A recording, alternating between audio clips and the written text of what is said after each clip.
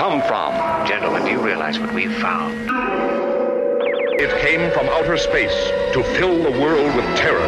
What earthly power can stop this terror? That's the signpost up ahead. Your next stop. The broadcasting from outer space.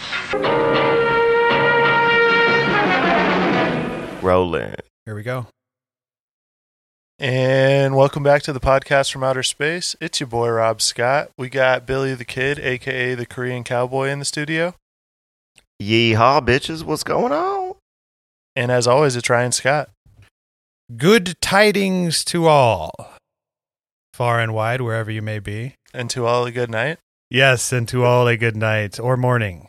And this is episode 123, where we will be discussing the Warminster thing. Yes, the holidays are upon us. So this will be, I think, some good content for you to dive into on your holiday travels. I think we dropped the ball last episode, not dropping it until after Thanksgiving. But, if you're on your holiday travels this year, or perhaps you're by yourself, if you, like to spend the holidays that way, either way, we're right there. We will be right there. Giving you guys some good content to listen to, get you through the holiday season. And speaking of, have we ever done a specific Christmas-themed episode? I don't believe so, but I was hoping our next episode could be a little bit like Christmas in theme. Okay. Well, yes, I do not think we have done one before. Now, if this is if not, this is our first Christmas-themed episode, I think, because, some of the events in here take place on Christmas morning. First thing, Christmas morning. So, I think it's kind of like Die Hard. It's a Christmas movie, but not a Christmas movie, right? I mean, that is considered a Christmas movie, in my opinion. Yeah, but, just because it's the office Christmas party, it's not like Santa Claus isn't up in the vents saving the day saying yippee-ki-yay, It could be. Okay, well, Rob, go on. Guys, we should do an episode where we dissect if Santa Claus is real or not. I actually do remember us getting into that a bit on an episode. I do. For the life of me, I can't remember what it was, but Rob, you remember we were talking about like Santa. Oh, it was Antarctica, I believe. Yep. Check out our Antarctica episode. We talked all about like the origins of Santa being like a Swami shaman or something, and like tripping mushrooms and drinking reindeer piss. Look into it. Santa Claus origin story coming soon. Yeah, maybe we can do a whole episode. And also I was looking up, is there a Christmas UFO movie? And now I did find. I don't believe there is. Have you seen Alien Xmas? I have not. Apparently, it's Absolutely not. It's a Netflix stop animation movie produced by Jon Favreau. Okay, I'm interested. No, I've never seen it, but it's on Netflix. But live action. I don't think there's a Christmas UFO movie, and if not, this one is the script for that film. Don't go giving our ideas out. Yeah, now, all right, first off, as always is the case, not counting my brief mention of this on our Stonehenge episode, which was the episode before this one. Episode 122, if you want to check that out. Now, had either of you gentlemen heard of this case, the Warminster thing? Did you guys have any knowledge of this one prior, or what do we got? I'm thinking probably not.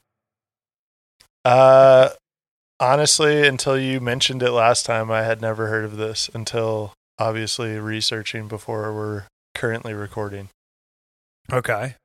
Yeah, I'd have to go with Rob on that one. I had never heard of this one, but after looking into it more, definitely interesting. It's basically Britain's Roswell, and we will dive deep into this one. It was funny because I was looking up some stuff on YouTube trying to find more info on it, and I couldn't find a single video, like I was mentioning to you, on YouTube about this. So I feel like it's kind of a widely unknown event, from my understanding. Yeah, and maybe I'm thinking maybe your algorithm is fucked off, dude. Maybe they've shadow banned Fucked this. Maybe it's fucked up. Maybe Quite possibly. maybe they've shadow banned this from you because I did find one YouTube video, but yeah, I mean One.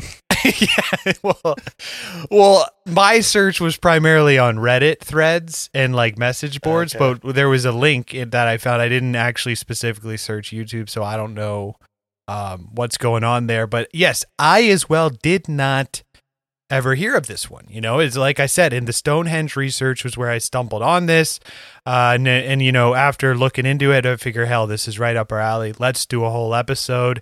And yeah, from what I gather as well, it's pretty like underground, you know. I mean, I did see a couple of other podcasts have covered it. There's been quite a few books written on the topic. The most popular one being The Warminster Mystery by journalist turned UFO researcher Arthur Shuttlewood. Now, Sounds like another fake name. no, this is a genuine guy. This is a real guy that existed.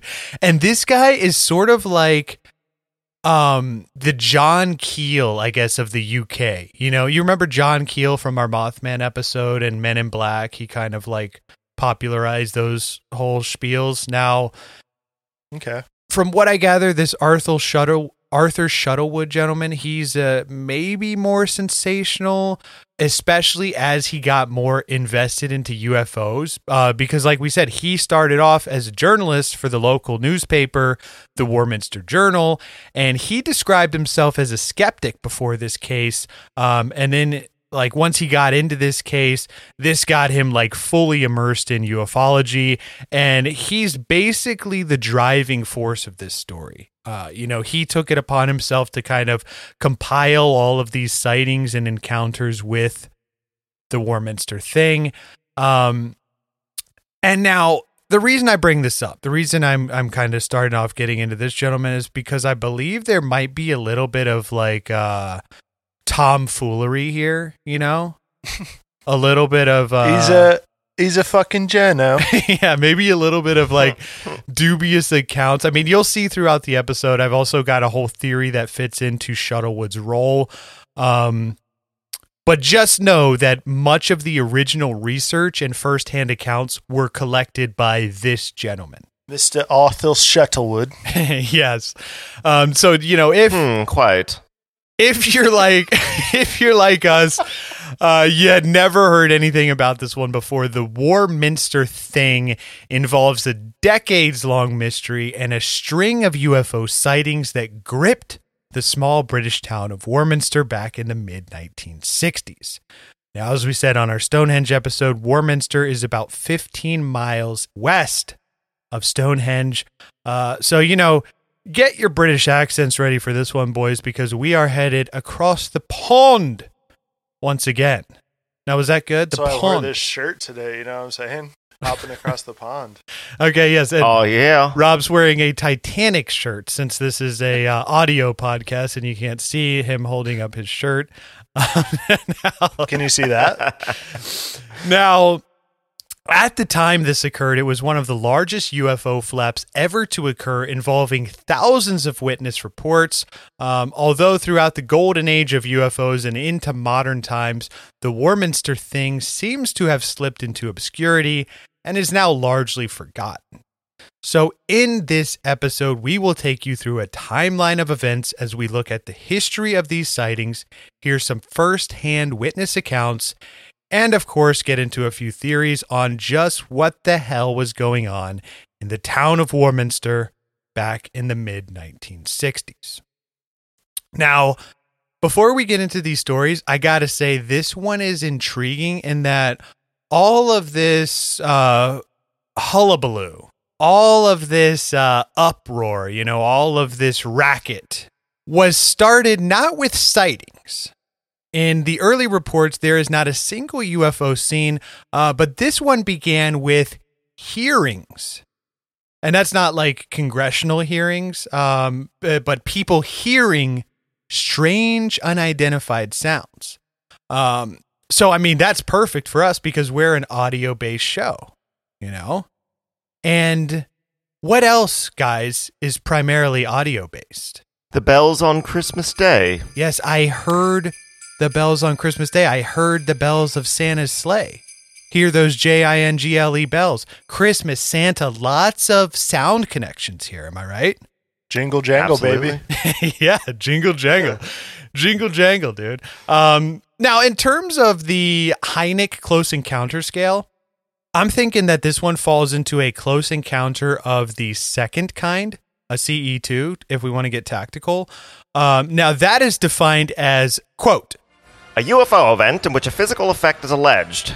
This can be interference in the functioning of a vehicle or electronic device, animals reacting, a physiological effect such as paralysis or heat and discomfort in the witness, or some physical trace like impressions in the ground, scorched or otherwise affected vegetation, or a chemical trace. So, hearing and actually being affected by the sound, wouldn't that fit the bill here? Sounds about right, isn't it? Okay, righto. So we got a CE2, close encounter of the second kind. Now, the fact that witnesses only ever heard whatever this was is also possibly what led this one to being dubbed the Thing. Although, it is worth noting that it could also be because the term thing was just how UFOs were described in Great Britain. Because I guess like early British articles describing UFOs use the word thing quite a bit. So maybe just a cultural difference there. I seen the flying thing the other night. Yeah. Also, it's like you think of Great Britain and like the British accent as being like so proper, and over here they're like, I saw a flying saucer. See, a flying saucer across the sky. Where over there they're just like, so the thing. Like, why is that? Saw the bloody thing in the sky. The thing over there. I'm eating my tea. That's pretty good. My tea and crumpets. I see a thing flying over. I'm out eating some bangers and mash. I see the fucking thing flying over. I don't know what it was. Bangers and mash. Maybe this is like a maybe that's like, okay, so that's actually kind of interesting. Like, think about over here. And we're always talking about these odd UFO cases and shit like the Flatwoods Monster. And it's always happening in like far off rural towns. And then you look at rural parts of Britain. I guess that would fit the bill because it's guys like, what is Brad Pitt's character? Like a gypsy in the Snatch, where you can like not even understand him, or he's like Cockney. Isn't that the accent where they're just like, Yeah. it's like, Hey, it's like Alfred from Batman. well, Alfred, I think, is more proper. The Cockney people are like, what you doing over there, mate? And you like can't understand a fucking word they're saying, Yeah, dude. They talk so fast. It's like, it's like they're speaking another language. Right. So maybe that's what we got going on here. Now, there is some debate on the official date with which the Warminster phenomenon started. Now, we'll say 1964, as that is when the canonical events began. Because there are other earlier sightings and strange happenings around this area, but it's pretty unclear if they're related to the thing or not. Like we said on our Stonehenge episode, the surrounding areas or Wiltshire, Salisbury Plain, those types of places have a ton of UFO reports over the years. Now, they aren't necessarily all linked, or maybe they are. Now, odd sightings and sounds were reported here and there around Warminster going back as far as the 1930s. So, these predate the Second World War, as well as the popularity of the modern science fiction genre. Now, if we take this into consideration, these bizarre encounters around Warminster seem to predate the rest of the world's UFO craze by several decades. Because, that's well before the golden era of UFOs, like 50s and 60s and shit. Now, some reports come in just before World War II describing unexplainable crackling noises like static electricity heard from a cloudless, sun-filled sky. Even some reported strange balls of light, similar to Foo Fighters of World War II, kicked off the whole phenomenon, if we want to get technical, which we have also covered in depth. Episode 27, if you'd like to check that one out. Now, November 1961, so about 3 years before the canonical events, 4 witnesses near Warminster saw a UFO leaving, quote, a trail of sparks, mate. Now, as we said, for purposes of this podcast, we'll go ahead and use the agreed upon date of the Warminster phenomenon, which is Christmas Day, 1964. Now, let me set the scene here for you guys. Do they call it that over there? I thought they call it something else. Christmas Day? Yeah. Well, they call... Don't they have Father Christmas instead of Santa? Father Christmas. Father Christmas isn't being very nice to me. you know the video of the punch British his kid? beard off. Father Christmas, I punched his beard off. Yeah. Had one too many pints. Yeah, I think they call... I don't even think they have Santa. It's just Father Christmas. I thought it's called like Boxing Day or something. I think that's after Christmas. Okay. Hey, UK listeners, let us know, podcastfromouterspace@gmail.com. What's the deal with Christmas over there? What do you call it? What's the celebrations like? Maybe that's bad research on my part before looking into this episode. But that's besides the point. So let me set the scene here. Now, Warminster is described as a quaint, small town. Following World War II, the town had a population just shy of 10,000 residents. Now, the population continued to slowly grow, and since the 1960s, the population has nearly doubled. But the region remains relatively quiet, similar to any typical English suburb. Now, the year is 1964. The Beatles made their first appearance on The Ed Sullivan Show, performing to a record-busting audience of 73 million viewers. Diet Pepsi, Lucky Charms, and Pop-Tarts are all introduced to the market. The Palestine Liberation Organization was officially formed. U.S. President Lyndon B. Johnson signed the Civil Rights Act of 1964 to prohibit segregation in public places. Tensions in Vietnam escalated drastically with the Gulf of Tonkin incident. China detonated its first nuclear weapon, and the first test flight of the Lockheed SR-71 Blackbird took place in Palmdale, California. Hell yeah. Now, on Christmas Day, 1964, in the town of Warminster, a one Miss Mildred Head was jolted awake at 1:25 a.m. as she reported, quote, "Our ceiling came alive with strange sounds that lashed out of our roof." Now, she says the sounds were as if twigs or leaves were being dragged across her roof and then changed to a noise like giant hailstones. Now, of course, she hops up to look out the window. Away to the window, she flew like a flash, tore open the shutters, and threw up the sash. And to what to her wondering eyes should appear? Was a Westminster thing, and they're fucking flying through the air.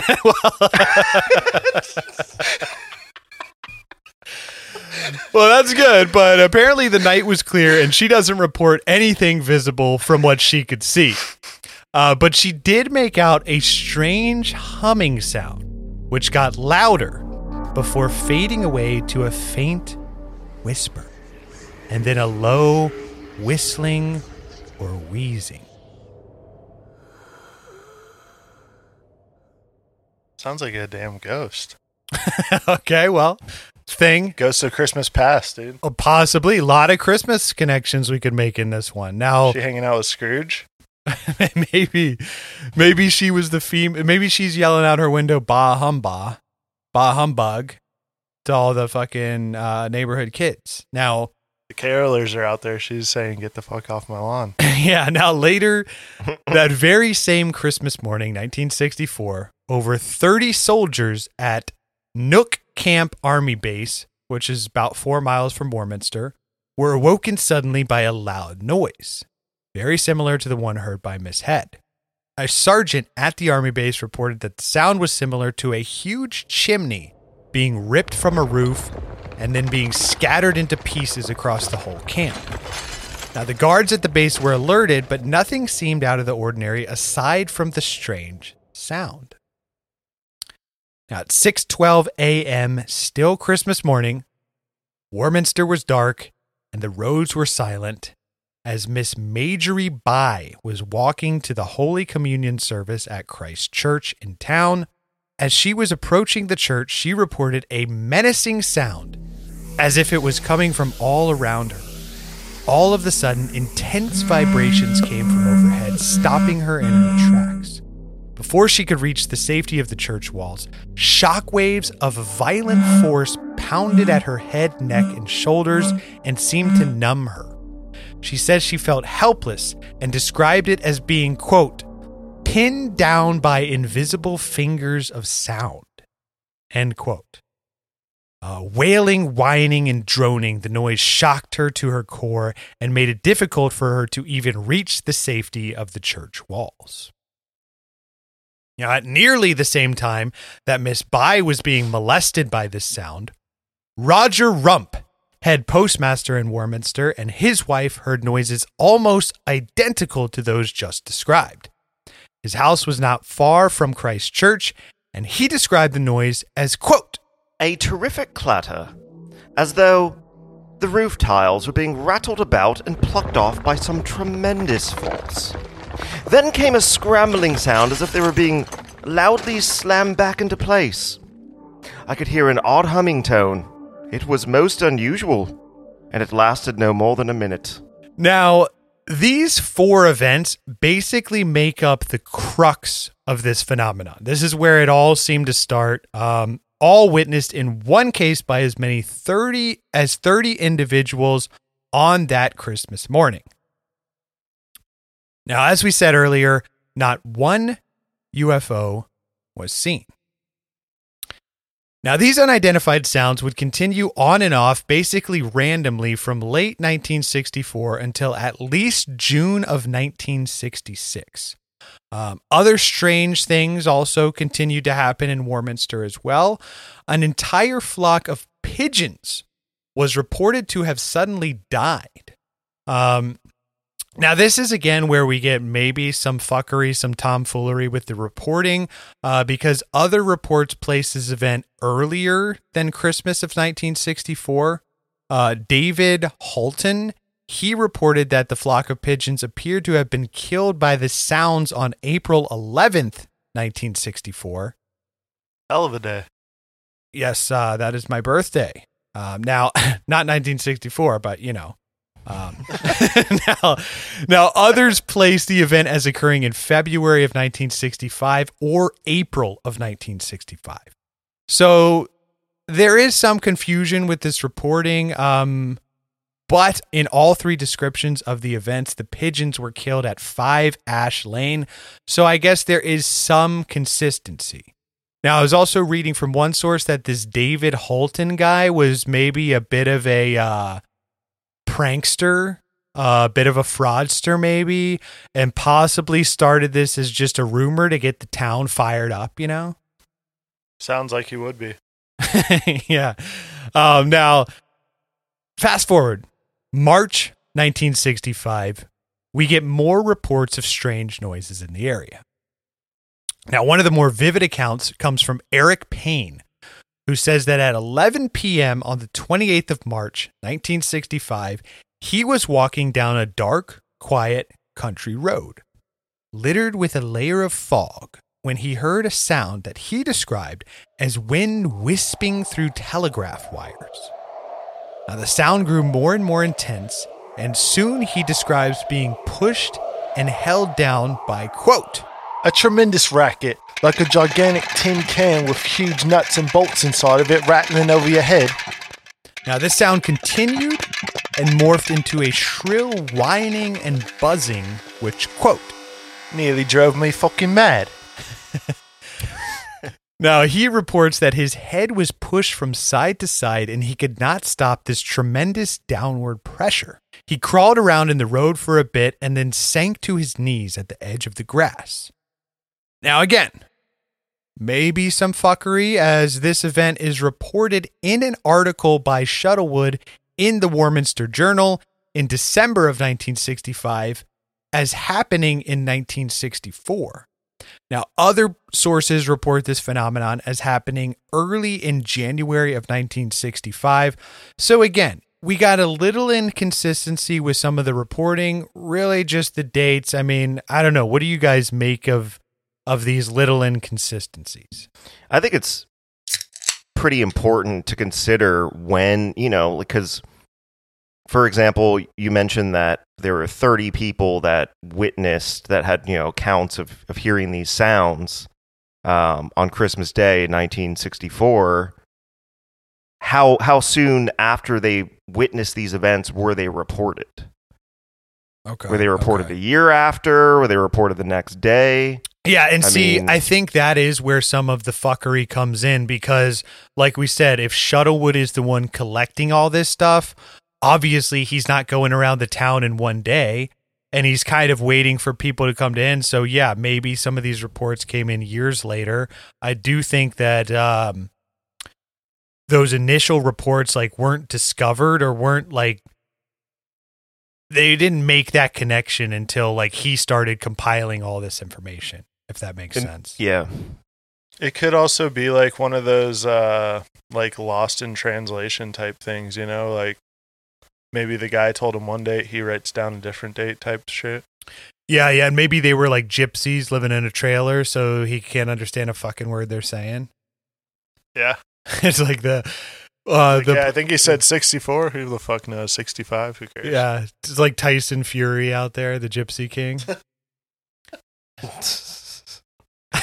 Now, as this phenomena, event, happening, whatever you want to call it, continued, the strange noise would eventually go on to become a fully visual phenomena. In other words, the Warminster thing became a genuine, bona fide UFO. Dun, dun, dun. So May of 1965. The first UFO sighting recorded in the Warminster mystery was around May 19th, 1965. This was from Hilda Hebdige. Hilda Hebdige informed Arthur Shuttlewood that 3 times during that week, she saw unusual objects in the sky. Now, she first reported these to the Fleet Street UFO group. Great fucking name for a group. Now they eventually passed the information on to Shuttlewood, and she reported the UFO as being cigar-shaped and covered in bright blinking lights that were various shades of gold and yellow and most vivid. Now, the UFOs were stationary with no beams or rays and made no noise. They appeared to be high up in the sky and gradually faded as she watched them. The next month, on the 3rd of June, Patricia Phillips phoned Arthur Shuttlewood to describe a brightly glowing cigar-shaped object that remained motionless over the southern part of Warminster for almost half an hour. Now, this was also seen by Miss Phillips' husband, their 3 children, and a visitor who was staying with them. Another description around this same time was reported by Warminster residents Mr. and Miss Harlock, who described a UFO they'd seen as, quote, twin red-hot pokers hanging downwards, one on top of the other with a black space in between, end quote. Now, this version was also seen by 17 people swimming and fishing at Shearwater, which is a lake 2 miles southwest of Warminster. One of the Shearwater witnesses told Shuttlewood, quote, "It was obviously huge, but very high up." Now, Shuttlewood does note in his book that these reports came in before any news of the sightings had been published in the papers or anything like that. So, that is an interesting note there. Now, on the 19th of June, Kathleen Penton claims that she saw a shining thing going along sideways in the sky from left to right. It glided overhead quite slowly, and she reports porthole-type windows along the whole length of it, saying, quote, "To my eye, it was the size of a whole bedroom wall, enormous. These windows were lit up, the colour of yellow flames in a coal fire. It was very much like a train carriage with rounded ends to it, and it did not travel lengthways, but was gently gliding sideways. Cheerio, mate. So I went fucking Australian there for a minute. yeah, maybe. Still good though. Now we're deep into June, and Warminster residents are seeing all sorts of unidentified objects flying through the skies above the town.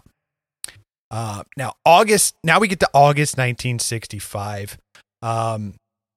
So now we've got sightings, and although most of them are reported that the objects were silent as people saw them, the original strange sounds still continued to be heard.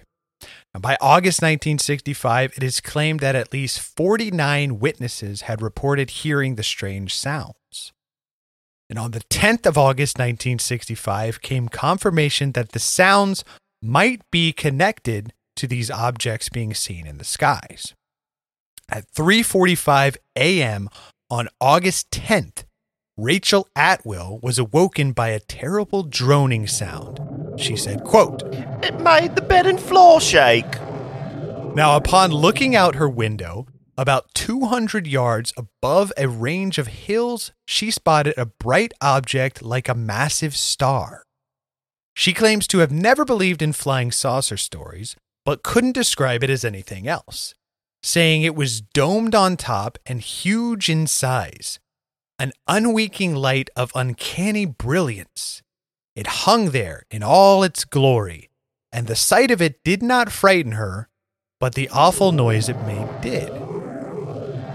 Now, despite the noise, which with the sighting lasted for some 25 minutes, not one of her neighbors saw or heard anything. Now, the humming began to fade out, and the UFO started to flicker. The noise finally stopped, and the object vanished from sight.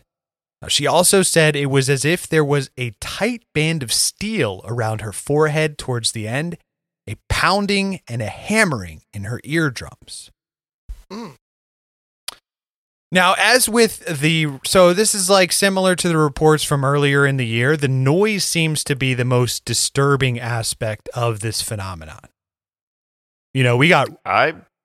I could agree with that. Yeah, I mean, we got rogue noises pinning people down, vibrating in their heads. This is like hitting them many, many times with a hammer. Yeah, this is fucking crazy. Yeah. That would be terrifying if that happened. That'd be way scarier than just seeing a UFO. Like, I don't know, in my opinion. You look up, you see a craft, it's like, oh, wow, a UFO. But if it's like, Oh, wow. oh, wow, UFO, I don't man. give a fuck. No big deal. But if it's like, it sounds like there are hammer and nails going on in your head, and there's like a force, like an audible force, like pushing you to the ground. Right, That- right. That'd be really scary. Pretty freaky. That's right. Intense, mate. Terrifying. Spilled me tea about the road. Now, one of the most visually spectacular sightings accompanied by sound took place on August 17th, 1965. So first, a detonation rocked several houses on the Boreham Field housing estate on the southeast edge of town. Now, resident Walter Curtis described, quote, A huge blast, a whole series of jolts and explosions were felt underfoot. The biggest explosion I've ever heard. Now, his wife added, quote, It was as though the gas main right opposite us had blown it with a tremendous roar. Now, David Pinel, after hearing the explosion, ran outside and spotted a monstrous orange flame in the sky. He says it was shaped like an electric bulb, illuminating the hills in the background. And as the light faded, he could make out a great ball of smoke with a funny yellow core floating down from the hills, crackling and hissing as it touched the grass and trees. Now, Percy Westinghall described the explosion as, quote, One hell of a bang. Now, he compared it to the sound of a building being demolished. His wife also mentioned that minor quakes seemed to follow the explosion. Now, one more witness, who is unnamed, described the ball of smoke as having a golden heart.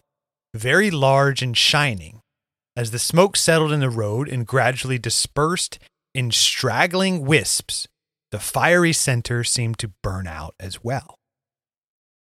Now, 2 houses had some windows broken, but this was the extent of the damage caused by whatever this explosion was.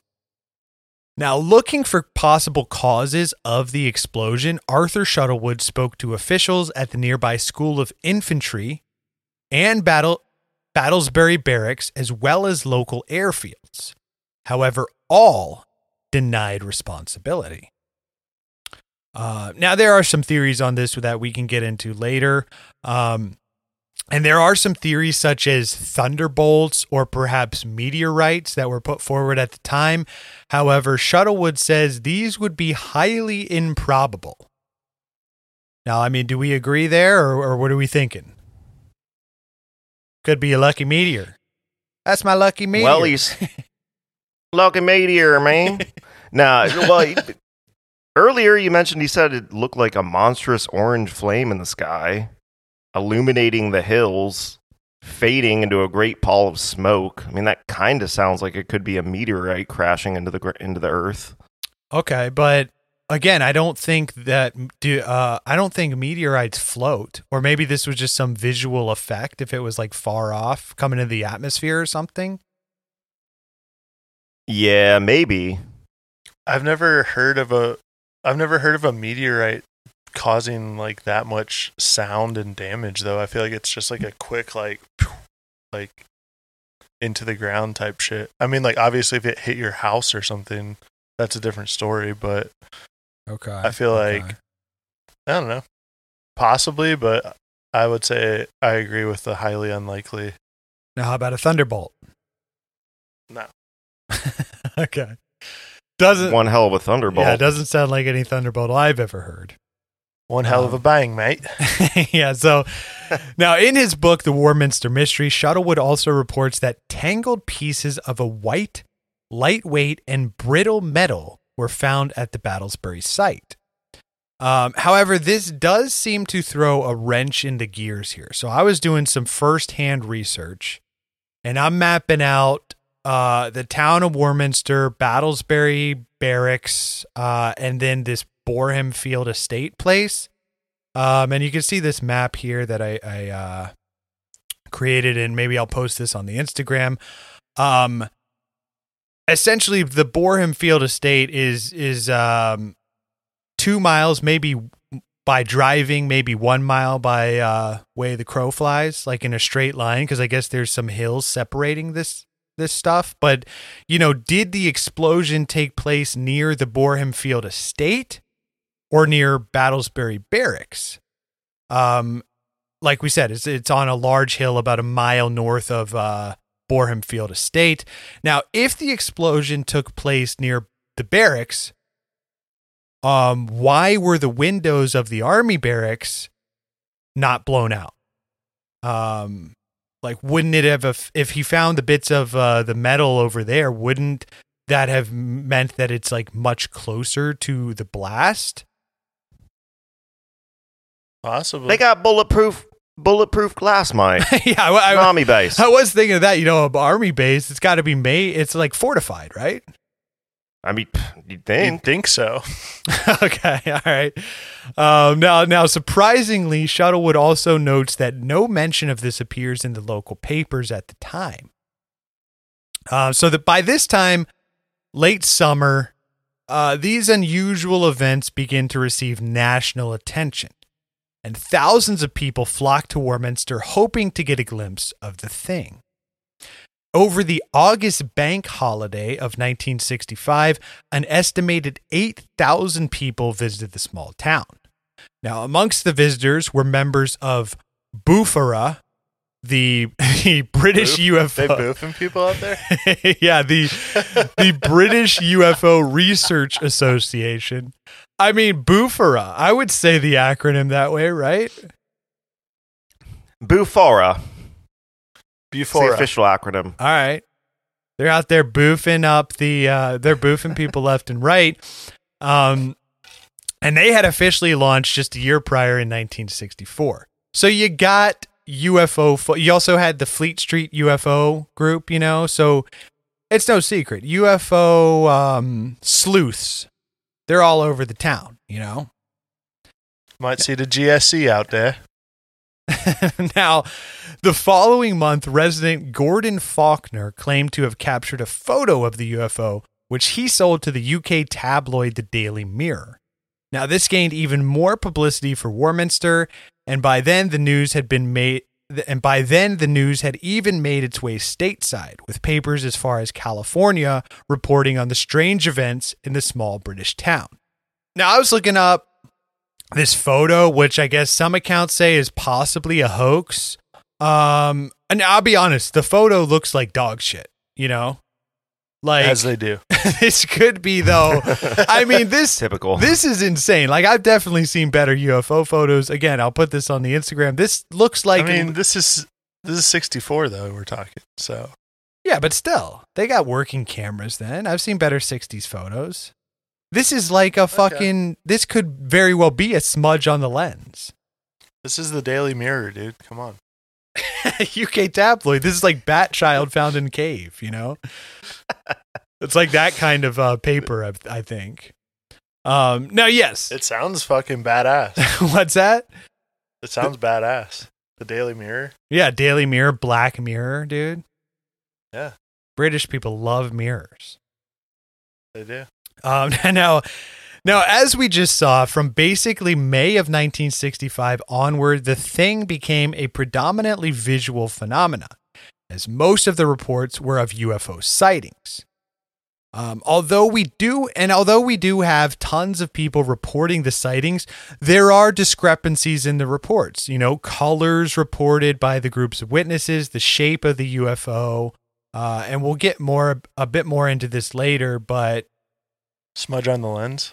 Yeah, it's no secret. We saw the one guy's describing it as 2 hot fire pokers, whatever the fuck that looks like.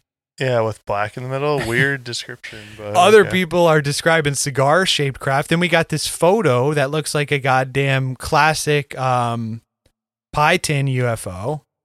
Classic Bufora. Yeah. Now, throughout 1965 and for the first half of 1966, the noises did continue to be reported. And really, it is the sounds that are the biggest mystery with this one. Because, with all of the sighting reports, those are basically there's nothing really that stands out from any earlier UFO sightings at the time. By 1965, there were reports of cigar-shaped craft and saucers. Those had taken place before, both in Britain and the US. So, there's nothing really new there, but the strange sounds, I think there's something to that. That's really where the weird, strange phenomenon comes into play. Before we got off the topic, I was just going to say, do you think it's just that classic case of the same thing that we saw with Roswell, where as soon as one person starts reporting on this, everyone all of a sudden is seeing these UFOs all over the place because they want their 15 minutes, Well, yeah, we can expand on that a bit. That is one of the theories we've got here in just a bit. Now, aside from the sounds, what specifically stood out in the Warminster phenomenon was the number of sightings, as well as the fact that the entire town seemed to be caught up in the events. I was looking it up. In fact, it said that many residents seemed to embrace Warminster's new reputation as Britain's top hotspot for UFOs. Shop owners began to sell alien merchandise, and someone even opened up a UFO-themed bed and breakfast. Hell yeah, let's go. Well, I don't think it's open anymore because I was trying to look it up. Let's go reopen it. Okay, yeah. We'll just move to Warminster and open a UFO bed and breakfast. I'm down. I'll cook. This kind of reminds me of Roswell, New Mexico here in the U.S. You've got this tiny desert town whose economy is primarily aliens. That's literally that's all that's going on in that town. Right. From first-hand experience. Maybe Warminster is kind of the same thing. All these shop owners are like, hey, start selling some alien stuff in our shop, mate. Got to cash in on the thing, mate. Yeah. Now, as we said up top, this phenomenon also had another focal point, and that was that all the information flowed through Arthur Shuttlewood. So he had built up a reputation as a respected local journo, and he was really the driving force in reporting and bringing media attention to the thing. So it's like we said up top, it was to Arthur Shuttlewood that many, if not all, of the reports of UFO sightings were made, and it was through him that these sightings were then spread to the public. So again, something to keep in mind there. He's like the know-all, be-all of the thing. Yeah, he's really like the molder of this whole investigation. Now, by early 1970s, sightings of the Warminster thing began to decline, as did the number of stargazers, UFO heads, and alien freaks that once had visited the town in hopes to catch a glimpse of the thing. Now, soon, interest in the Warminster thing disappeared altogether. And over the years, theories have been put forward as to what the thing could have been, but to this day, there is no one solid theory that offers a concrete explanation as to what this was. Now, I believe after doing this research, likely a combination of things going on, as we'll see here in a bit. But let's get into it. Let's get into some of the theories. Now, again, I pulled sort of the top theories that could kind of explain this stuff, and one of the first one I came across was, like we were saying on the Stonehenge episode, perhaps it's because this town, I guess, is on a ley line or runs through a ley line. I don't know. I mean, I kind of looked into it a bit, but I don't really. I think Rob, as being our de facto energy crystal guy, do you have, I guess, a good reading on ley lines? What do we got? Let's break down what a ley line is and how this could play into the theory. All right, so for those of you that are unfamiliar with ley lines, they are similar to longitude-latitude lines in that they are imaginary lines that lay out the energy lines of the Earth. Now, where these lines intersect each other happen to be what many would consider some of the most spiritual places on Earth. The list includes Mount Shasta, which, if you go way back to episode 14 and check that out, we did an episode on that. Sedona, Arizona, which also for you guys that are unfamiliar is like one of the like hot spots in the world for like hot springs and healing, meditation, that type of thing. Lots of crystals. I think we did. It's like, didn't we cover that on like Skinwalker Ranch? We got into Sedona or Bradshaw Ranch or something. A little bit, yeah. Okay, a little bit. Crystal energy. Machu Picchu, Stonehenge, the Bermuda Triangle, which we covered on episode 78. If you'd like to check that out.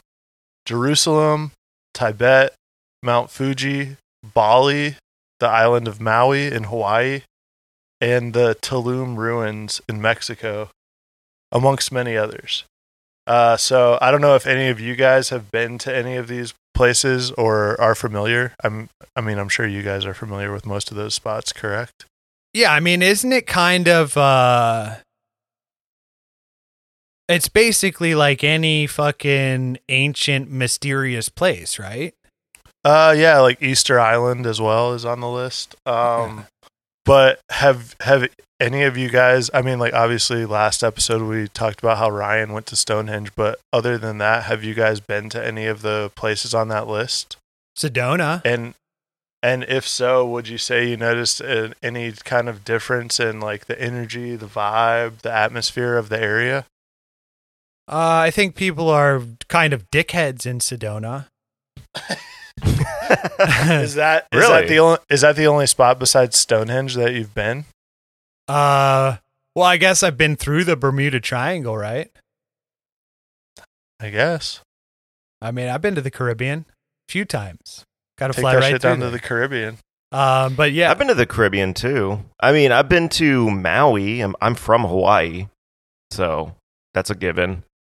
Tulum ruins in Mexico. Been there, I believe. Yeah, I've been there too. I was just gonna say, like, definitely. I mean, maybe it was just like the whole vibe of being down there in Mexico on vacation, but I think there's like definitely a different energy of that whole area. I mean, maybe because of like the heaviness of like what the ruins were used for, maybe that plays into it. But I mean, I think all of these places definitely have like there's like something to those places, you know, like there has to be a reason why they were put where they were, you know?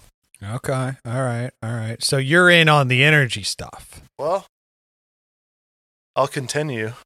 Now, I know not all of the Loyal Legion, or hell, even if you guys are believers in the spiritual realm in terms of crystals, energies, chakras, etc., but your boy was once a skeptic as well. And it's no secret that for millions of years, people have turned to the healing power of stones, natural and holistic medicines, and flocked to these aforementioned areas, whether it be for entertainment, healing, a spiritual journey, or enlightenment. Personally, I believe that there is no coincidence, and while to this day researchers and scientists are trying to prove that ley lines are in fact a real thing, I think that ancient elders were wise beyond their years and did know that these specific areas had these types of healing powers, even if at the time they didn't understand the connection that all of them had. Because I think how we talked last episode about how Stonehenge may have like predated the pyramids a little bit, which may have predated Machu Picchu and like the Tulum ruins. But I mean, I think that even getting into like, I mean, not to just like go back and fucking jerk off Stonehenge, but I think that how we talked about like they wanted those specific stones to be at that specific site. It's like if you break down each individual thing, like even the pyramids, like they used a certain type of stone. So it's like all these people brought specific stones to these specific areas, and whether it was like healing, sacrifices to the gods, or just like a spiritual place for connection, each spot was designated for like a certain reason. So I think that I would like to believe that these are real things. I mean, obviously it's unproven, but it's just, there's no fucking way that it's like that big of a coincidence that all these places just happen to be on this. Cause it's like, it's not a thing that just some guy just drew a map and like fucking put it through all these spiritual places, you know? I think it is just that. You think that's what it is? Well, okay. Now, correct me if I'm wrong here. I don't know what your source is for the energy stuff, but like, were you on like crystals of Sedona.blogspot.com or something? Crystals.com. Okay, so because I'm looking this stuff up, trying to wrap my head around these ley lines, because I know we've kind of dabbled on this many times on episodes, and maybe we could do a whole ley lines episode. I mean, this is bad research on my part, but I don't remember the exact website, but it was a website that was out of Bali. So, so you're looking at one of those like Love Has Won websites. Have you guys seen that Mother God documentary on HBO I yet? have not watched it. No. I'm interested in it. Oh my God, dude. This thing haunted my dreams, dude. This lady started this cult all about, they were into this type of shit, I think. And they were drinking silver, turned her blue, and then she died of alcoholism. It's fucking crazy, dude. Watch the documentary. Is this the lady that said that she was inhabited by Robin Williams? Yeah. She said Robin Williams like spoke through her or some shit. It's crazy, dude. Watch the documentary. But okay, so you were maybe on one of those types of websites. I'm looking this stuff up, just trying to get a basic level understanding. And I think, isn't this some like spiritual, like quasi-religious idea that kind of focused on, somebody kind of spins it as like, oh, these ancient peoples believed all this stuff about the earth because they were pagan.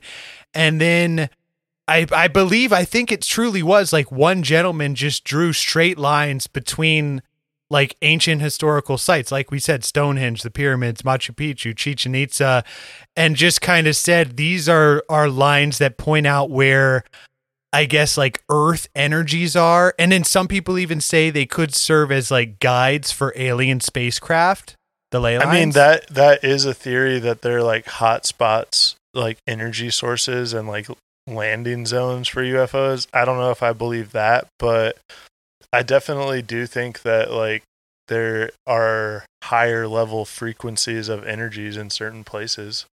Okay. Well, apparently archaeologists and scientists, the mainstream, or as some would say, fake stream scientists, regard ley lines as an example of pseudo-archaeology and pseudoscience. So are you against science, dude? I'm not against science. Is this the fake dude. stream? I'm just saying. The fake stream media? No, I mean, like, yeah, you could say it's all bullshit and that some guy just fucking mapped it out to like match up with these places. But I mean, if you look at some of them, like the fucking Bermuda Triangle's out in the middle of the ocean. And then there's like another one off the coast of like South Africa. So it's like there's nothing really there, but maybe that is like another hot spot that we just don't know about because it's out in the middle of the fucking ocean. Well, let me ask you a question, Rob, because I wanted to get your opinion about this aspect of the ley lines. This energy source. What's the source of the energy? I can take that one, Bill. It would be the liquid hot magma. With all the magma at the core of the earth. Oh yeah, okay, right? Wouldn't it be lava? These are fucking lava dudes. I mean, out here, yeah, but like, okay, so lava, but there's molten rock underneath the entirety of the Earth's crust if you go down deep enough. Yeah, but where it bubbles up is where these ley lines are. Oh. No, I'm kidding. I actually just made that stuff up, Rob. You legitimately revealed that one. I thought you were legitimate, Ryan. No, I was thinking like in terms of like Stonehenge, for example. They wanted those like specific stones in that area. Why did they pick that area? I don't know. But I think that whoever designed and developed these, like the pyramids, Machu Picchu, the aliens, let's call a spade a spade. Mm-hmm. It was the aliens. So. Well, yeah, if you want to believe that, then I mean, maybe the aliens had it mapped out before us, and they were like, "All right, we got to set up these little bases all over the fucking planet so we can pop in and out of there." Okay, ley line alien base. I don't particularly subscribe to that idea, but I think that maybe there are these like higher frequency areas that people recognized back in the day, and then they were like, hey, like it has to be on this place. Or like I know we're not like big fans of the Bible here, but if you want to go back to like Moses and the burning bush, or like hey, speak for yourself. I am a huge Bible fan, dude. I love those stories. But I'm saying like there's throughout history there's specific stories like that where like God speaks to people, and you know, back in the day maybe there was like some different frequency in the area, and they were like, yeah, we got to build this fucking temple here, like this is the place. And okay, something like higher than them came to them, or it was aliens. Well, okay, how about aliens, religion, earth energies all connected? Gotta be. Could be. That's the holy trifecta. Could be. Dude. I just think I think that the aliens thing is kind of a cop out though, because it's like everyone just wants to believe that, oh, there's no way that these ancient people could have done this. Okay. And it's like, dude, it was happening all over the world. So like, obviously, like you think there's like thousands of aliens just like helping us build shit, and then they just fucking vanished for the past 2,000 years.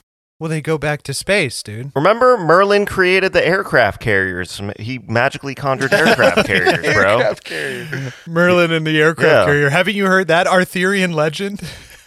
Yeah, dude. It's in the history books. Merlin and the USS Ronald Reagan. Isn't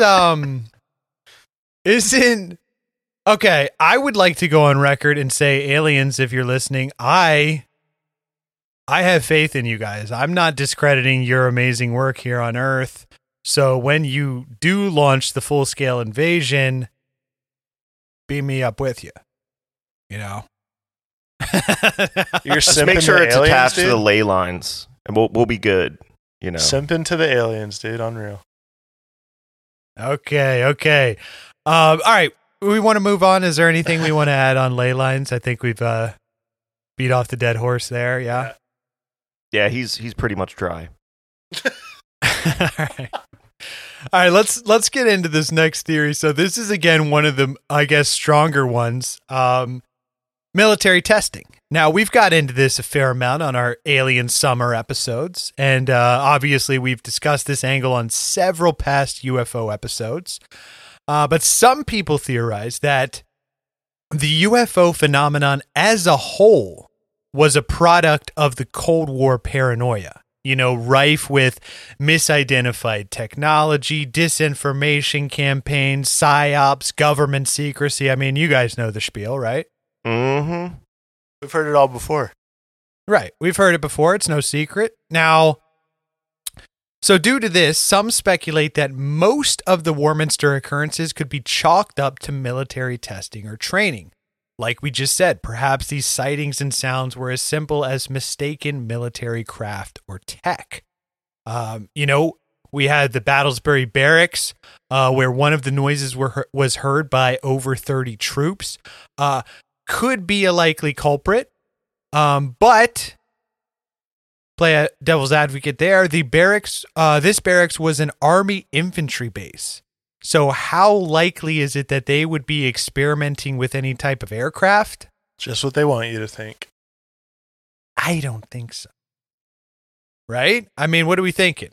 Yeah, that's weird. But also, this kind of made me tie back to current events. The 2016 New York Times article where they're talking about the, David Fravor, I think, was it 2002 or 2003 when he encountered the UAP on one of his flights. 2004. 2004. Tic Tac, right? Yeah, the Tic Tac. Tic Tac. And right. It's one of those things where even now that is a theory, right? Whatever that people are experiencing, particularly our, servicemen and women in uniform operating that are encountering these craft, it could be secret military black projects, secret testing. The interesting part, and to tie it back to the Battlesbury Barracks, are these 30 troops that were just, at the barracks doing their thing. If in fact the government was conducting experimentation craft and whatnot in the skies above the barracks, I don't understand why they can't just disclose that to our servicemen and women who are out there operating, or just hanging out at a base and be like, hey, we're gonna up you to a top secret SCI clearance. This is a need to know basis. We're gonna be testing these crafts. You know what I mean? These are chain of command, dude. These are the fucking grunts. They're shoving them in this barracks, feeding them saltpeter so that they're not jerking off. And you think they're going to tell them about some experimental craft? Fuck no, dude.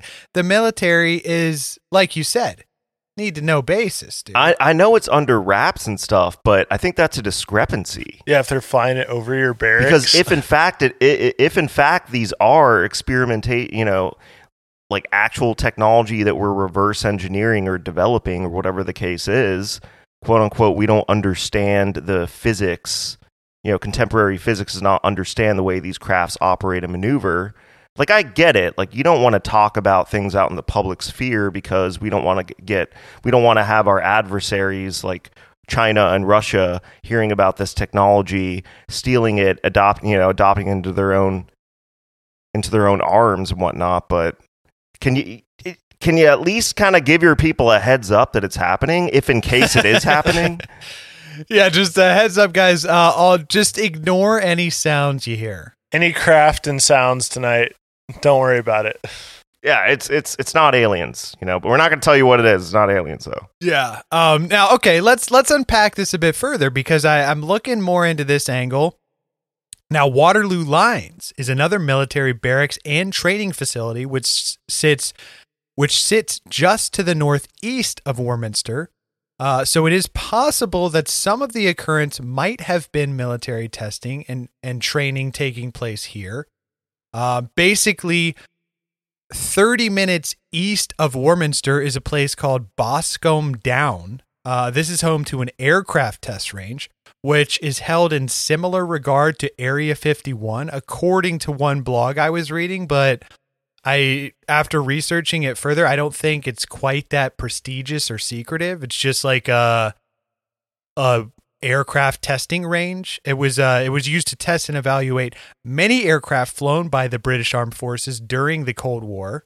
Now, notable first flights of aircraft include the English Electric P-1, which was the forerunner to the English Electric Lightning, the Fallen Gant, the Midge, the Hawker P-1067, the Westland Wavern, and the BAC TSR-2. Now, I was looking at these, like a lot of them, I guess this was kind of early experimental, like jet aircraft type shit. So possibly, was this some jet noise? I mean, we all grew up in Virginia Beach where they're constantly running the jets all through the night. It kind of sounds like these loud vibrations. And if this is the early years of jet technology, are people in the town really going to know what the fuck that is? That's a good point. Possibly some jet noise? It might be. Have you ever felt pinned down by the fucking noise of the F-14 flying overhead, though? Yes.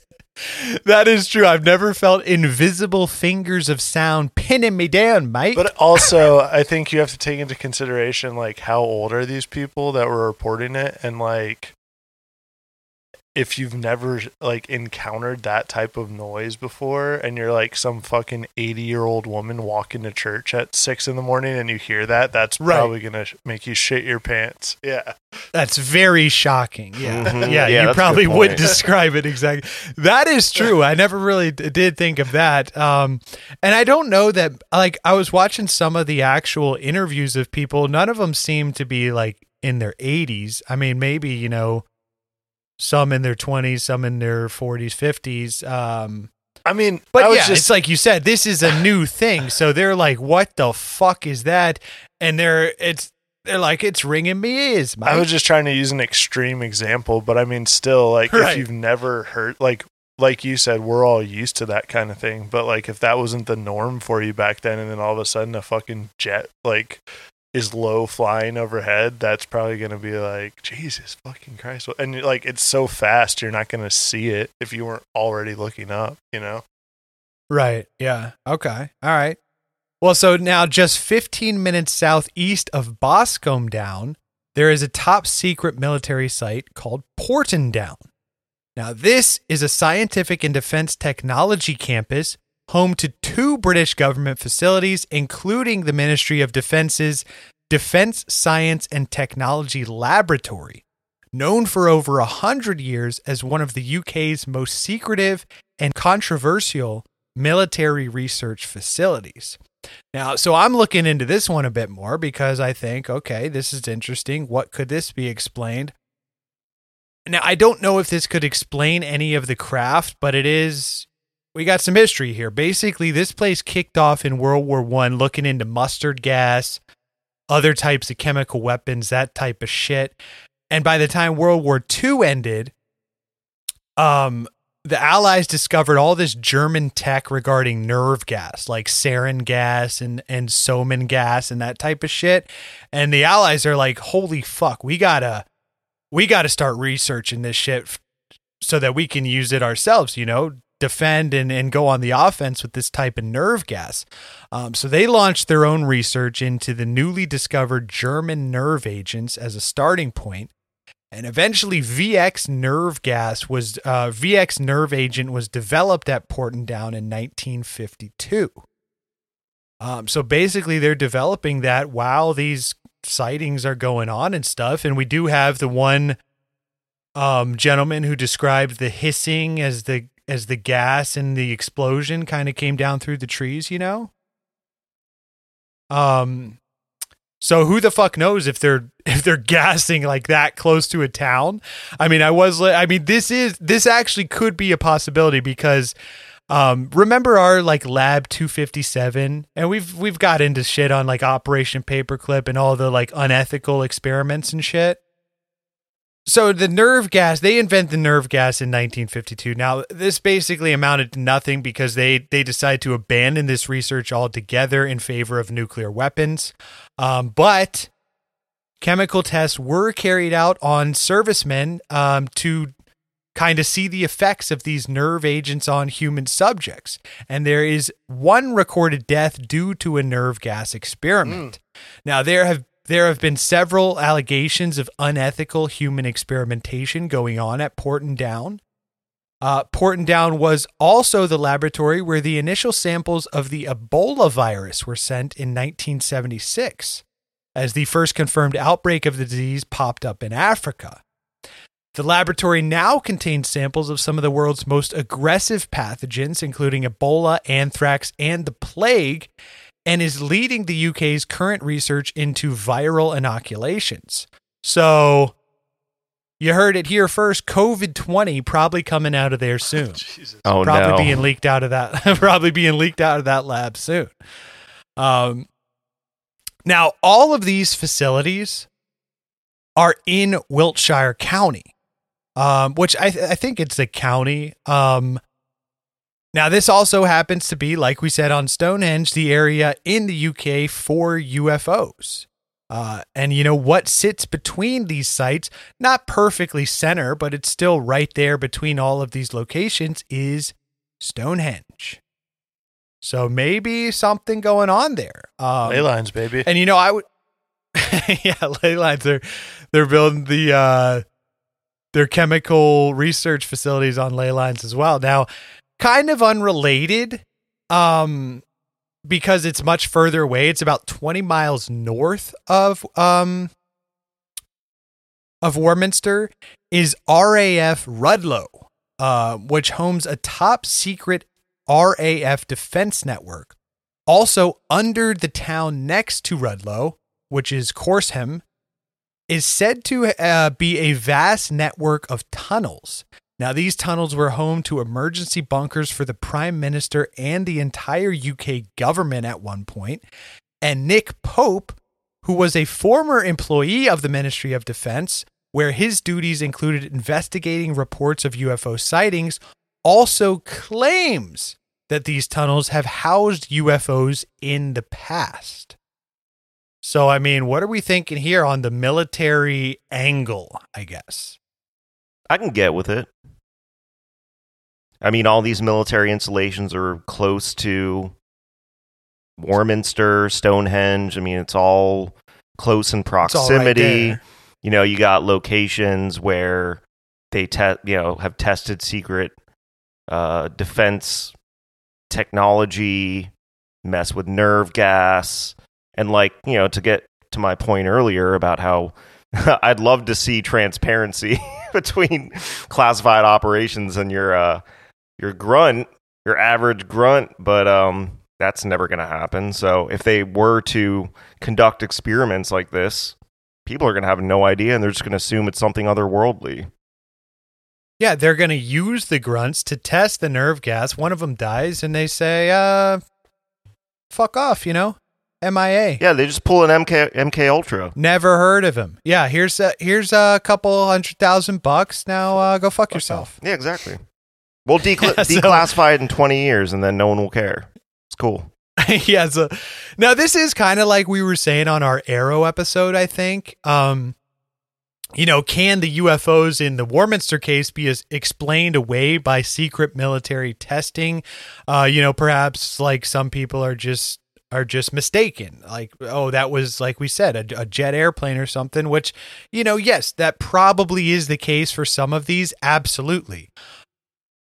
Or, and maybe this kind of goes along the lines of what you were talking about, Billy. is UFO activity heightened at these locations because that's what the aliens, the entities, whatever this is, they're interested in all this top secret shit.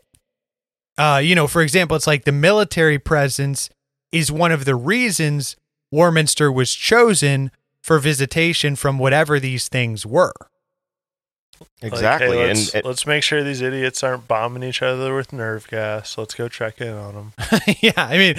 Yeah, just UFOs hovering above nuclear missile facilities, like on the west coast of the United States, where you have bona fide, and we've talked about this in previous episodes, you have bona fide military officers, credentialed, respected, that are coming out saying, yep, some weird stuff just hovered around these facilities, completely shut them down for like minutes. Remember that?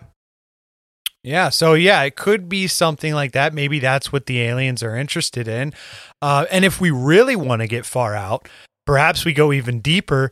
Maybe the shit being experimented with, fucked with at these top secret locations is disturbing the very fabric of space-time, causing rifts, tears, portals in the dimension, allowing these entities to be visible on our frequencies.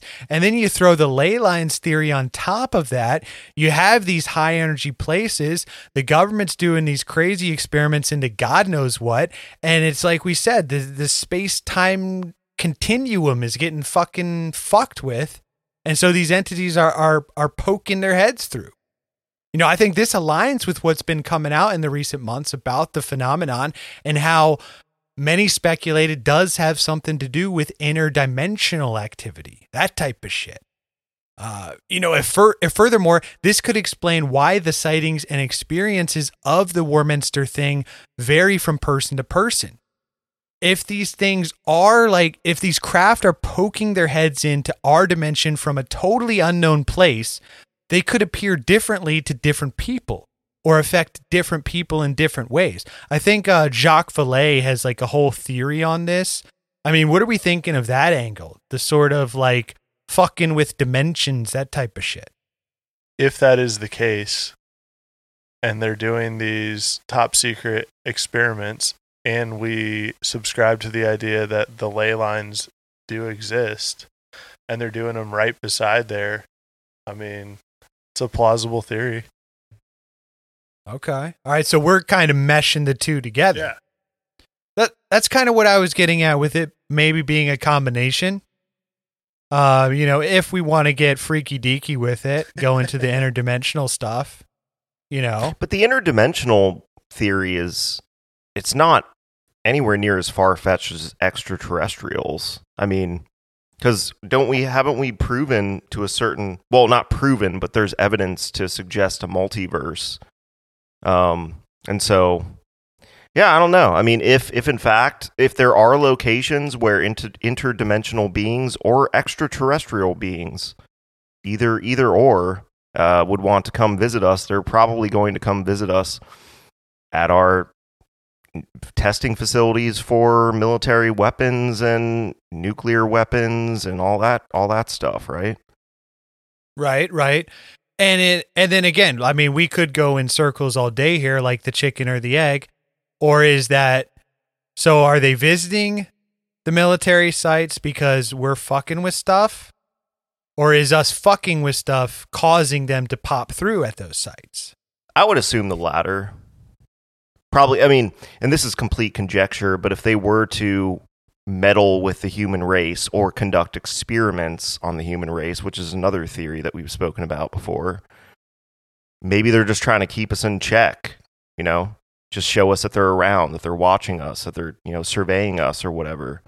Because let's be honest, human beings we're kind of fucking crazy. We're idiots. We know this. But I'm thinking that I think I kind of like the first idea that wherever there happens to be nuclear testing or some crazy type of top secret craft going on, that seems to be the hot spots for these UFO sightings. So I think that kind of goes hand in hand with this, because you're saying there's all these test sites around there. and then also we add in the ley line thing. So not only is it like a higher energy frequency there, but there's also this testing that we don't know what's going on. So they're probably just popping by like, the fuck we got going on over here, mate? Okay. So Day, the Earth stood still theory. You guys are going to fuck it up for everyone. Yeah. This is why we can't have nice things. Okay. All right. Now the last one I got here. So could this all just be maybe some type of mass hysteria? And I think, Rob, you were alluding to this earlier. So there's also this book, In Alien Heat, the Warminster Mystery Revisited. Now, this is by a gentleman named Steve Dewey and John Rice. And I believe these guys grew up in the area and were younger when all this shit was going on. But this book offers sort of an in-depth reinvestigation of the events in the mid-60s with the theory that this was essentially a UFO fever that gripped the town. You know, the town became caught up in the UFO craze of the era. You know? I got a fever. And the only cure is more UFOs. Only cures seeing more things flying over. An alien put a UFO up my ass. I wore this UFO up my ass for 3 years. Okay, Christopher Walken. It probed me in the ass. Yeah, maybe this is, what are we thinking here? UFO fever? I mean, they say that, so basically, let me kind of get through the book's kind of, I guess, whole theory. Basically, they say the Warminster case, even though it's almost unknown outside of the UK, is an embarrassment to modern day ufologists. Throughout the book, they're basically trying to objectively look at the incident and place it within its cultural and historical context. I mean, like we said, 60s, 50s, this was like the golden era of UFOs. And I say, quote, "The Sky Watchers made us skeptical because they would get so excited about things which were quite mundane. We began to think it was all in the UFO culture."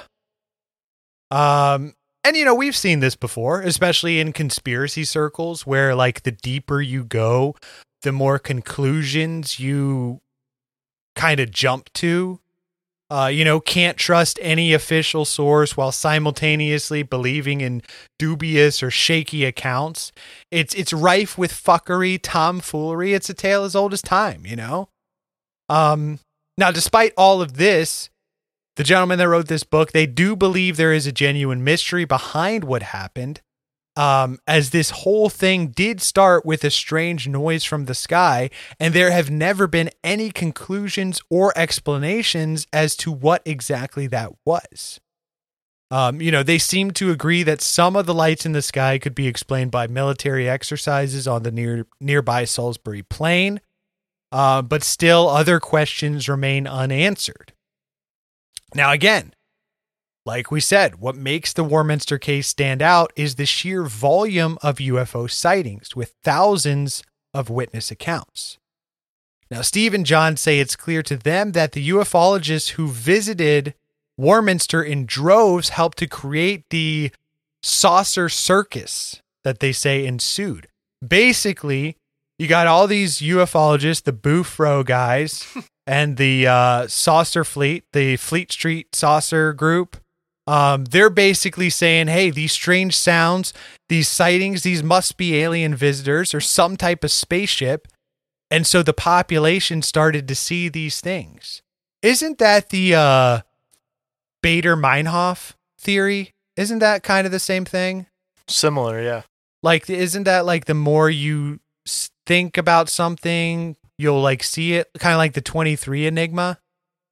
Yep. Right? Maybe we do an episode on that. Or like Bloody Mary. Right. You're kind of tricking like we said, you stare in a mirror in a dark room, you're going to see some weird shit. Yeah. And if you're in that mindset, yeah, very similar to that. Dude, also 23 Enigma. What episode number is this? 123.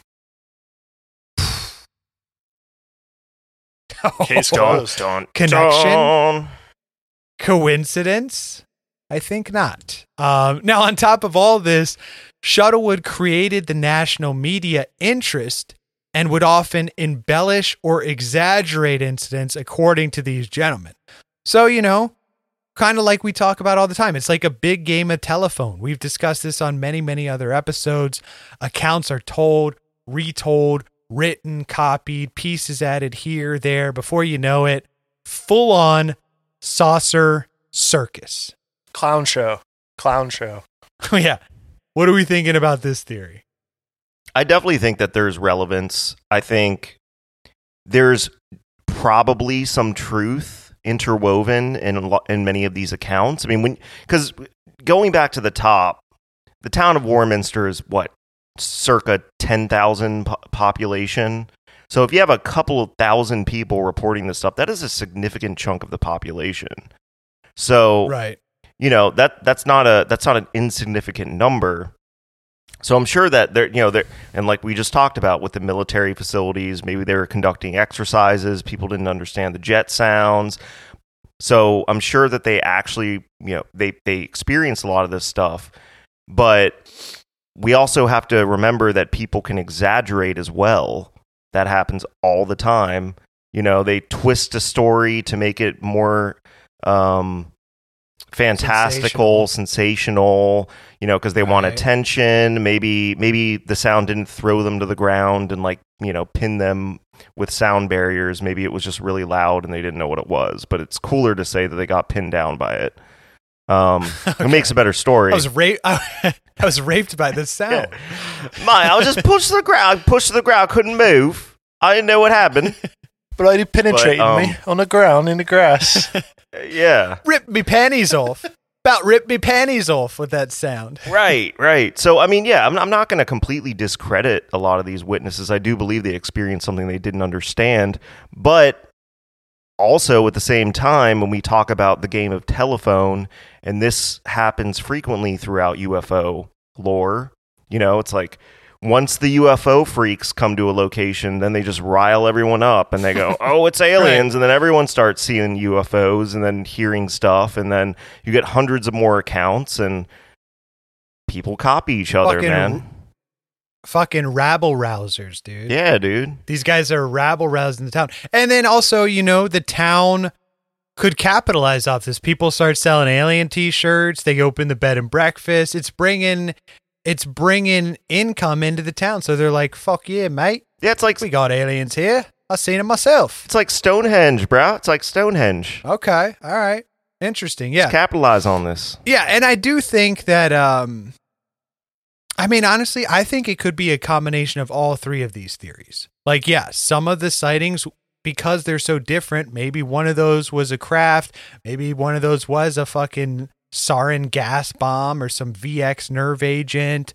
Maybe they heard some weird sounds from the jets. Maybe there was a genuine UFO in one of these cases. Maybe. I think it's kind of a combination of all this stuff going on, but I definitely do think all the ufologists coming to this town, this one gentleman, Arthur Shuttlewood, kind of being the front runner of all this information, the bottleneck of all these sources, kind of does add a bit of sensationalism to it. And then the town just kind of gets wrapped up in this whole thing. And I do think, though, there is some fucking dubious government activity going on. I mean, look at all those crazy locations we just talked about. But yeah, that's kind of where I'm at on it. Now, if we fast forward to the modern era, in 2015, a conference was held in Warminster to mark the 50-year anniversary of the original sightings.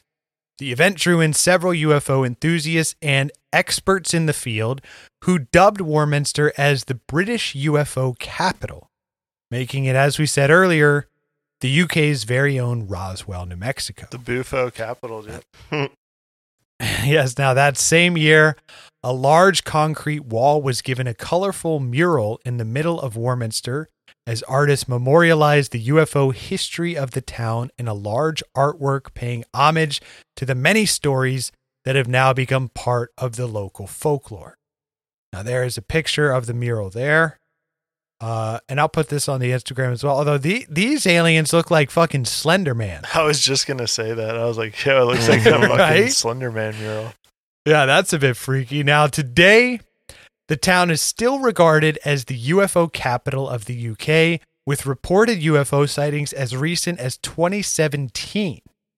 And even though more than half a century has passed since the strange events began, there is still no strong theory to 100% explain the origins of the Warminster thing. So there you have it, folks, the Warminster thing. Now, if we rate this one on our rating scale, Flat Earth to MK Ultra, 1 through 5. So Flat Earth, Moon Landing, 9/11, JFK, MK Ultra. What are we thinking? What do you guys believe in? What's our rating for this tale? What do we got? Now, are we just saying in general, or that it was in fact UFO/aliens extraterrestrials? Yeah, like the believability, you know? I'm gonna go 9/11 on this one, boys.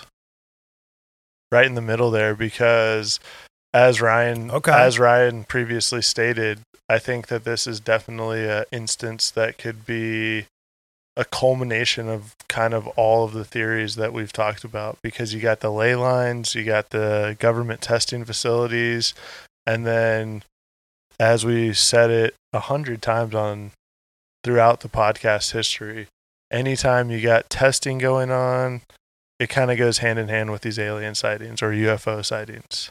So, is it the ley lines? Is it the testing going on?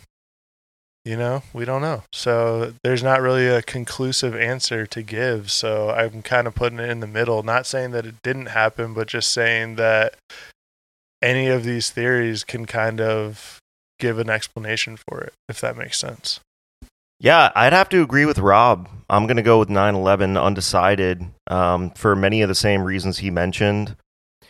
I did want to point out that Shuttlewood being the primary source of this information, that's a lot of trust to put on one guy. Off of Shuttlewood. You know, obviously, Shuttlewood. Not believing him, eh? I don't know if I completely believe Shuttlewood, but I'm sure there's some truth kernels somewhere in there. I was a little Australian. Okay. But, yeah, I mean, obviously there's going to be some sensationalism. People are just going to parrot things that they hear from other people, so I'm sure that's involved. In terms of extraterrestrial, interdimensional, it's a possibility. I mean, look at what's happening in our government right now. We've beat off the dead horse a million times talking about that. We talked about the Aero Senate hearing over the summer. I mean, this stuff's still rolling, man. We are seeking transparency to this day, which we have yet to find in the United States. So yes, could there be extra, phenomena that we just don't understand? Absolutely. But then again, like Rob said, you do have these facilities that we're testing new technologies, weapons testing and things of that nature. A lot of these people probably didn't understand the technology, so they didn't know what it was and just assumed it was something off-world. That's a high probability. And if you look at the time, 50s, 60s, post-World War II, this is when the advent of military technology was really coming to a very heightened point. So there was a lot of that going on worldwide. And also a lot of talk about aliens. So yeah, I mean, I think you could go in any direction with this one, boys. Okay. Now I will go a peg down from you gentlemen. I am going to give this one a moon landing. Ooh. I do think, yes, maybe one or two of these accounts, and definitely the strange sounds and the invisible fingers of sound and rattling and pinning people down. Bit weird, unexplained. So, there is maybe it does hold a little bit of water, but I just think with all the military sites that we discussed around the area, like you said, the military industrial complex is on the rise. People didn't really fully know what this was. We're coming out of World War II. add on top of that, all the UFO people flock into this town, kind of rabble-rousing the townsfolk. Hyping them up. Getting them all riled up. This small British town doesn't know what hit it. Next thing you know, every Tom, Dick, and Harry is seeing a fucking UFO. So for that reason alone, I'm going moon landing with this one. And there you have it, guys. A little Christmas episode for the Loyal Legion out there. Now on this one, I want to cite www.ufowarminster.co.uk. This is actually a site, I think, operated by Kevin Goodman and Steve Dewey, where they kind of collected all this information on the case. Got a good deal of information there. Obviously, The Warminster Mystery by Arthur Shuttlewood. In Alien Heat, The Warminster Mystery Revisited by Steve Dewey. And thinkabouitdocs.com for the article 1964, The Warminster Thing. And on that one, Loyal Legion, as always, thank you guys so much for tuning in. If you want to check out our website, podcastfromouterspace.com, you can find out a little bit about us. You can check out our merch. We just got some new stuff up there as of last month. Pretty cool. So, that's the best way you can support us is buying our merch. And, as always, giving us that 5-star review, baby. Yes. Thank you so much, Loyal Legion, for the listens, as Rob just said. Check out our website. The new merch is really, really dope. We got, what is that new shirt? It's the... It's like the Ouija theme one, Spirit. right? The Ouija Spirit Realm, Ouija. Yeah. And we also got that phone number as well. Rob, what was that number again? That phone number is 619-866-6432. So you can text or call, and you can give us a shout out. You can tell us maybe something you guys want to hear on an upcoming episode, or, just give us a cool story that you have, maybe related to UFO sighting or the Warminster thing. Yes, and any and all of you UK listeners, were our accents on point? I feel like that sometimes our accents were pretty good. I think we're good, dude. Yeah, dude. I think we got it. I don't know about mine. I think mine was pretty shaky there. Not bad. But I think we got some good ones in there. Yeah, it's a works in progress. But anyways, we will see you guys in the next episode. Thank you so much for the listens, and we hope you have a very, very merry holiday and Christmas with your family. So with that, see you on the flip side of the moon, y'all. Peace. Have yourself a merry little Christmas. Have yourself a good one. But remember the kids have got nothing when you're drinking down your mind.